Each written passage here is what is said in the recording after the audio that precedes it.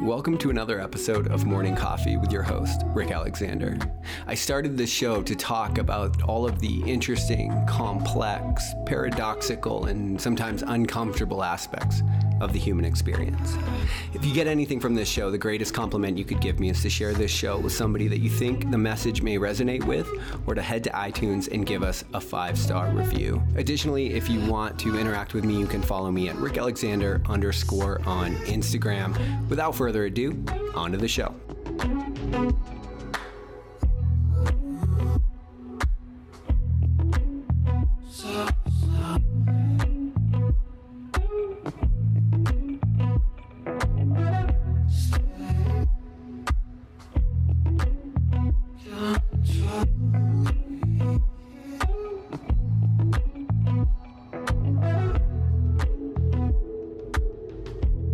Happy Tuesday. Welcome back to the MCP. I want to continue our discussion from yesterday because I believe that there are some more hidden complexities. So I would listen to these in order because it will make a little bit more sense. Now, the idea that I posited yesterday is that your orientation to your family of origin tends to be your orientation to the world at large, to your life. Now, if you are uncomfortable using God language, or if you are comfortable using it, what that really has to do with is your past experiences, right? Like the way in which you've moved through the world can't be set apart from the way that you see the world now, because we're constantly being conditioned by our environment in both positive and negative ways. So one way this might look like in your life is you see your parents do something and that feels good to you, feels safe to you, whatever it might be, you decide to live in the world in a similar way. Now, it also might be that you saw your parents really struggle. Like Carl Jung, for example, had a really complicated relationship with God. And part of that is that he saw his father, who was a pastor, like a preacher, living outside of his own belief system. Like he saw how bad he struggled and how hypocritical it was.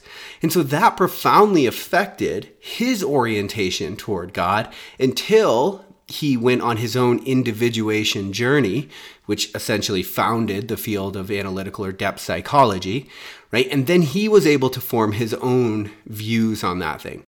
So it can be positive and it can be negative, but whatever you feel about it, right? Whatever you feel about the world, about the words we're using, whether or not you're comfortable talking about a creator or God or anything like that, tends to be a reflection of what you've experienced as you've moved through the world. And so again, the idea is that the orientation that you had toward your family of origin, however you perceived them to be, tends to be how you perceive the world at large to be, until you either do the work to figure out what you actually think, right? What might be true for you, or you have a string of life experiences that show you something else, right? And a lot of times, what happens in our lives is we go through various life experiences that show us that the world isn't exactly as we've configured it. That might be what you would consider pain to be, right? That's why there's always a teaching element of pain, because it brings you new knowledge about how to be here. And so when you've mapped the world out incorrectly, and then the world presents to you different than you've constructed it, right? Different than your internal map, the way that you've mapped it out. That's pain, right? That's inherently a struggle point. And so really, like the Zen tradition teaches to be really comfortable with the rug being pulled out from under your feet, the ontological rug, you might say. And if you get really comfortable in that place, then you're able to react to what reality presents you with, and you don't have to spend your time defending a reality that's not real, because a lot of us get stuck in that place. And then there's another complexity that I want to talk about too. I'm trying to come at this issue from as many different angles as possible, because I really do believe that our fundamental beliefs about who we are and what we're doing here have wide-reaching influence that we actually can't always see. A lot of our secondary and tertiary beliefs are built off of that first one. And so if that first one isn't serving you, then a lot of the other ones, as I said yesterday, they're going to fall in line with that foundational belief. And a lot of times, if we ignore that foundational belief, it's too complex, we don't want to deal with it, well, then life can tend to present as a really confusing place because the complexity is intense, right? And honestly, at the bottom of life, there's a lot of madness, right? There's a lot of illogical things that just don't make sense. And so this is one reason why you want to ensure that your foundational belief can hold space for all of those aspects of life that really don't make a lot of sense to us at the time. As I spoke about yesterday, our finite knowledge isn't privy to infinite answers. And so that's the role fundamentally that faith has. So your faith is in something. You have faith that when you leave this house today, the world's not going to fall apart. And as the world does start to fall apart, as we've seen in the last year, you can see how profoundly destabilizing that can be for people when they lose their faith in societal structure. So I want to move on to this other complexity, which is that the world will often reflect back to you whatever you think about it. However you think it is, you'll find that it sort of corroborates with what you think. You're in a bit of a snow globe in that way, right? So if you think about a snow globe and you think about the figurine in the middle, imagine that that's you. And so you can shake the snow globe up and it's going to change the subjective environment of that snow globe. Now, that figurine in the middle, if that's you, you're still seeing reality, but you're seeing it through your subjective experience. And so the thing to understand about this is that oftentimes one of the reasons that positive psychology is a field and does work, right? I think it's limited. I think we try to use it for perhaps too much. But the reason it works as a general disposition toward life is because it changes the subjectivity of your snow globe. And so the same events are presenting to you, but you're seeing them in a more positive, beneficial, or dare I say useful light, right? Because you're going to go through the world and the world's going to do what it does. It's going to present to you, and your value system and your subjectivity is going to take that same thing that's being presented and decide what to do with it. You automatically categorize unexpected events that happen to you as negative, right? So that would be the cynical worldview. But the truth is that you almost never know what any event is, even if it's heart-wrenching, right? Like when you go through a breakup or you get fired or something along those lines, right? The world presents to you as a painful place to be. But the truth is that you actually don't know, right? Because you don't know in the long term what this is moving you toward or why it's happening. Now, the rub is, the reason I wanted to make this episode in the first place is because your natural disposition toward it decides how you interact with it.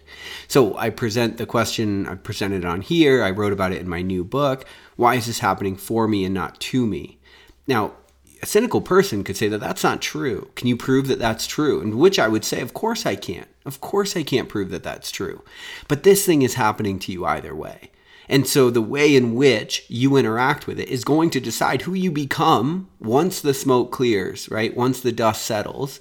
And so do you ask yourself productive questions that allow you to grow from it, to learn from it, to harness the energy in it, right? Because whenever there's death of anything, career, profession, relationship, there's also life because they're two sides of the same coin. And so perhaps if you aren't so quick to hold on to your subjectivity, you find yourself presented with a world in which that you can interact back with it. You realize, damn, maybe this is happening for me. And in that case, I would say, do you see how the color, shade, feel of your snow globe is affecting the world that you're interacting with? Now, where this becomes toxic, right, and where the nuance is found here, is when that's not true, right? When you try to spin something positive without acknowledging the heartbreak, without acknowledging the sadness, the grief, right? We're humans, and because of that, we have to feel what's real. I've been talking about that on here kind of a lot, right? So you don't get to go around the pain. I mean, you can certainly try. I've done it in my own life with alcohol and certain things. But whenever you sober up, whenever you're done, it'll be there and you'll have to go through it. And so we can really delay the birth, the rebirth that's on the other side of death simply because there's certain things that we've decided that we don't want to feel, that we're afraid to feel, that we're afraid to experience.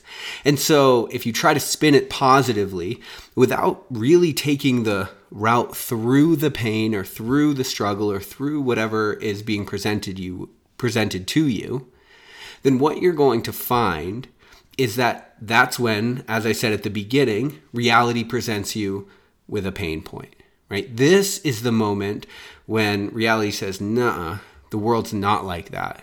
You have configured something wrong. And so now the pain begins and you have to go back to the drawing board. And so the nuance is found in realizing our subjectivity, our snow globe, is profoundly affecting the way in which we're interacting with the world. And we have to hold on to our point of view somewhat loosely because as the world presents us with new information, we constantly have to realize that it's okay that we've configured it wrong.